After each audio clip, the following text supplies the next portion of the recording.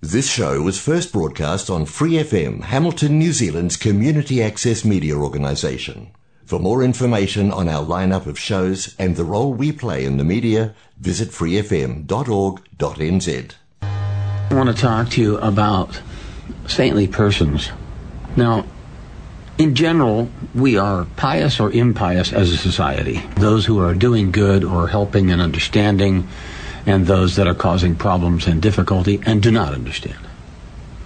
But above this level of society, there are what's known as saintly persons. Now, saintly persons are in categories too. It starts at what's known as a Mahatma, a great soul, an individual who is past the doing good, doing bad. He is saintly. He's more concerned with doing altruistic or beneficial activities and essentially hoping that they lead to directing the living beings, human society, toward a godly, saintly, pious lifestyle and progressive attitude. Now, when you get up higher to a Paramahamsa, he is one who has realized all of the scriptures. Not just read them and understood them, but realized them, seen them from proper perspective and realized their implications and applications upon society, and understands his own position and takes responsibility for being a teacher, someone who is encouraging others.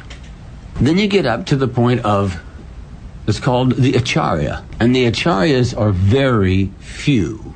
Now, the problem that happens here is, it is one of the topmost platforms of human consciousness before you get into expansions or portions or plenary portions of the Supreme Lord, called Vishnu Tattva. This person is still a living entity. He's not an empowered Godhead. He's a living entity. But he is the most confidential servant of the Lord. The Lord says in Bhagavad Gita that this is the most important person to him. I want to give you some of the qualities, some of the perspective we have over the Acharya. Generally speaking, a bona fide Acharya is concerned about the welfare of the public. He's concerned about helping from a spiritual perspective. He doesn't want followers. He's a confidential servant of the Lord, and his heart is full of compassion. Now, we've discussed on our program many times that humans are compassionate, committed to the truth, saintly by nature. That is humans. We don't see a lot of them that way because society is so degraded and misguided and confused, etc., etc., etc. But that is the real human condition. He's full of compassion for the sufferings of the living entities struggling with their own karma, struggling under the laws of nature, more or less imprisoning themselves under the laws of nature because of their desire to enjoy. Now, this desire to enjoy has two sides to it. When you're desiring to enjoy, you're not desiring to serve. So on one hand, you're implicated in the results of your enjoyment, good or bad. And on the other hand, you're missing or neglecting the opportunity to render service, loving service, transcendental service, devotional service. So this is the real shortage in society, is the consciousness that I am an eternal servant, and I need to raise above this material social structure and standard, and even above the altruistic concept of doing good, and rise to the platform of not only engaging in devotional service myself, but guiding and encouraging and instructing others how to engage in devotional service. Now, this has two pieces to it as well. One being, the people need to understand this condition they're in. Now, generally speaking, the people don't understand that they're in a fallen condition of society. They're in the clutches of the modes of material nature, and they're called prisoners in the material world, but they think themselves happy. And this is because they may be rich, they may be powerful, they may have plenty of resources, variety of things in the same vein. But these foolish people do not know that they are nothing but playthings in the hands of material nature, and that at any moment material nature can twist the fate of life, twist their destiny, and crush them, all of their plans in this society based on enjoyment through godless activities. Now, this is a foolish prisoner who cannot see how to improve their condition. They think that by adjustments and artificial means they can make a solution to these problems. They can relieve themselves from suffering. But the real calamities are repeated birth and death, disease, and old age. And they don't address these. Yet these are always beyond their control. They're outside of the individual's jurisdiction. Nature controls us. We don't control her. So, if you're not focusing on the real problems of life, it's simply foolishness. You're neglecting to solve the major problems, which you can solve in the human form of life. And you're busy with false things and values that cannot solve the real problems. So, we know that we don't want to get old. We know we don't want to suffer. We know we don't want to die. And we don't want to suffer after death. There's so many preparations and concerns and programs and ceremonial things to try to alleviate suffering for the dead. But the real pangs are old age and disease, leading to death. So, but under the illusion of material nature and the false concept that they're happy and the false concept that they're the body, they're grossly negligent, and they do nothing to solve the real problems of life. This is called illusion. So people held in this illusion, they're forced into difficult situations after death as a result of their activities in this life, which have been neglecting their true responsibility. Irrespective of how many things and how much money and how much position and all those sort of things they may achieve in the material world, they're neglecting these major things: birth, death, old age, and disease. So they find themselves subject to the results of their struggle, an additional struggle. So the idea here is not that you should improve yourself from being poor, miseducated, misguided, a variety of other non-opulent conditions, up to an opulent status of life, and that will be a benefit to you. It's not a benefit. The person in the beneficial status with all facilities and opulences is no better than the person with no facilities and opulence, because opulence are not the goal of life. They're not the true problems of life. So you don't need to get rich to fix your life. And it doesn't matter that you're poor if you want to fix your life. It's a matter of consciousness. And the Acharya is compassionate. He's compassionate to both groups. He's not encouraging one group to rise above the other group. He's encouraging both groups to give up this materialistic conception of suffering and enjoyment all by yourself, for yourself, with yourself, and to the benefit of your temporary families. He's compassionate upon the living entities to stop their cycle of birth and death and return them to their own home, spiritual world, loving devotion, service to God eternally in bliss and knowledge. The Acharya is sincerely concerned about these things. He spends his life and time coming up with different ways to engage these people in service activities, taking their activities and somehow or another making them devotional.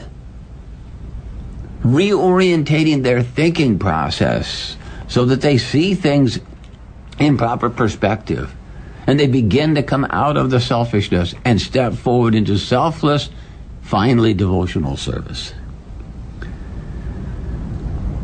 So rather than imitate the opulent people, it's better that you avoid the whole misunderstanding and listen to the Acharya. He's trying to change the activities of both groups. He's endeavoring because he's the most confidential servant of the Lord, which means he understands what the Lord wants. He wants all the living entities to step out of this material world and stop their selfish, independent quests to enjoy and return to the spiritual platform of loving devotional service.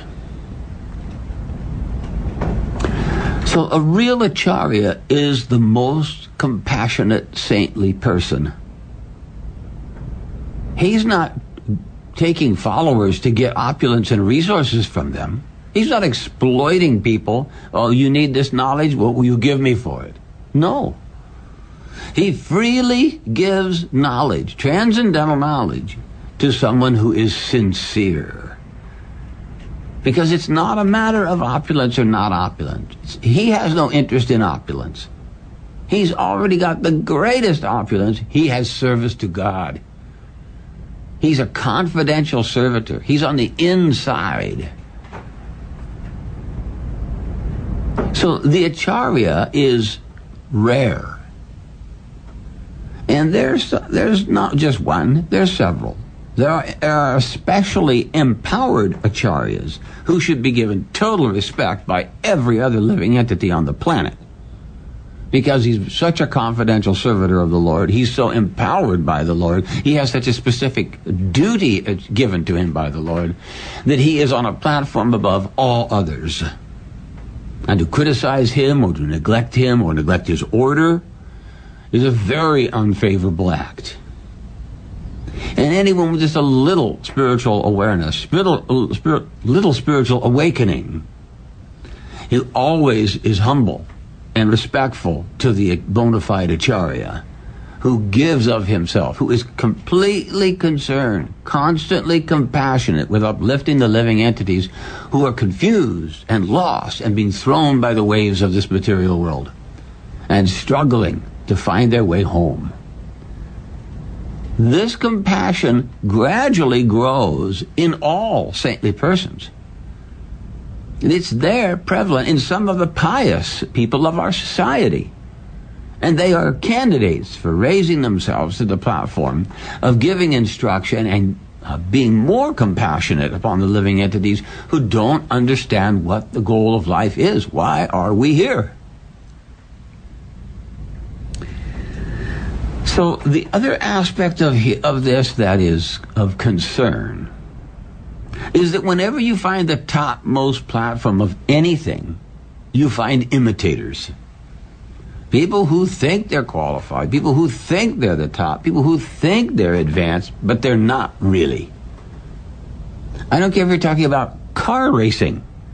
There are guys that swear up and down they're the fastest, the most competent, capable, accurate, magnificent qualities of a race driver, and yet they can never finish a race. But they think they are. And we have the same thing in spiritual knowledge. People who believe, I understand all the scriptural injunctions. I see all of these in proper perspective and how they work together to form the strength, a pattern, a platform to pull oneself out of the material contamination. But they don't. There are people who try to advertise themselves as an Acharya. There are people who try to take advantage of others who don't know what an Acharya is and take opulence from them. This is prevalent in this day and age. It's prevalent in most every field. There are bogus everythings and there are bona fide everythings, whether it's politicians or people or car drivers or school teachers, whatever the category. In this day and age, there are truly wonderful people, and then there are complete bogus pretenders. So we have to be cautious that there are also bogus pretending acharyas. They may make a show because they've watched the acharya, or they've listened to the acharya, and they may repeat what portions of the acharya's instructions that they believe will be beneficial to them, or to convince someone that they know what they're talking about. But this doesn't necessarily mean that they know how to liberate someone from this cycle of birth and death. The bona fide acharya, that is his only business, because that is the Lord's business. He wants to see the misguided living entities return to their normal condition of eternal, loving, devotional service in the spiritual world with other servants of God of the highest caliber. So this is the Lord's wish. Therefore, it's the desire of the confidential servant of the Lord, the acharya. And therefore, it is the desire of the servants of the acharya, of other realized souls, of any great souls, of any spiritual teachers or gurus. It's all the same chain. The Lord doesn't change his mind, his intent, what he's planning on. He's simply trying to encourage. It's either you dovetail yourself with the Lord's desire or you don't. Your free will. But that's what the opportunity is that's provided to you. It's provided through the chain of disciplic succession starting at the acharya, because he is the most confidential servant. Now, you or I, or anyone here in this material world, can become a portion of that disciplic chain. We can raise up to a compassionate conception and perspective of life. We can control the mind and senses and give up the desire to just enjoy ice cream, racing, sex, playing, games, whatever. Simply wasting time for the buzz, the dopamine. We can give those up and actually dovetail our abilities, dovetail our capacities, capabilities with the desire of the Lord. And we become more and more and more involved, engaged in the Lord's plan. And it's no secret. Everyone is saying the Lord's plan is to revive the consciousness of the living entities who are rotting in this material world, thinking enjoyment is the goal.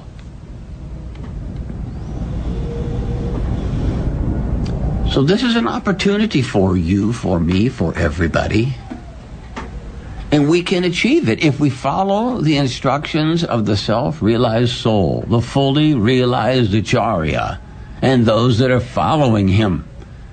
Those that follow the acharya, they don't manufacture anything. They don't concoct anything. They don't speculate anything.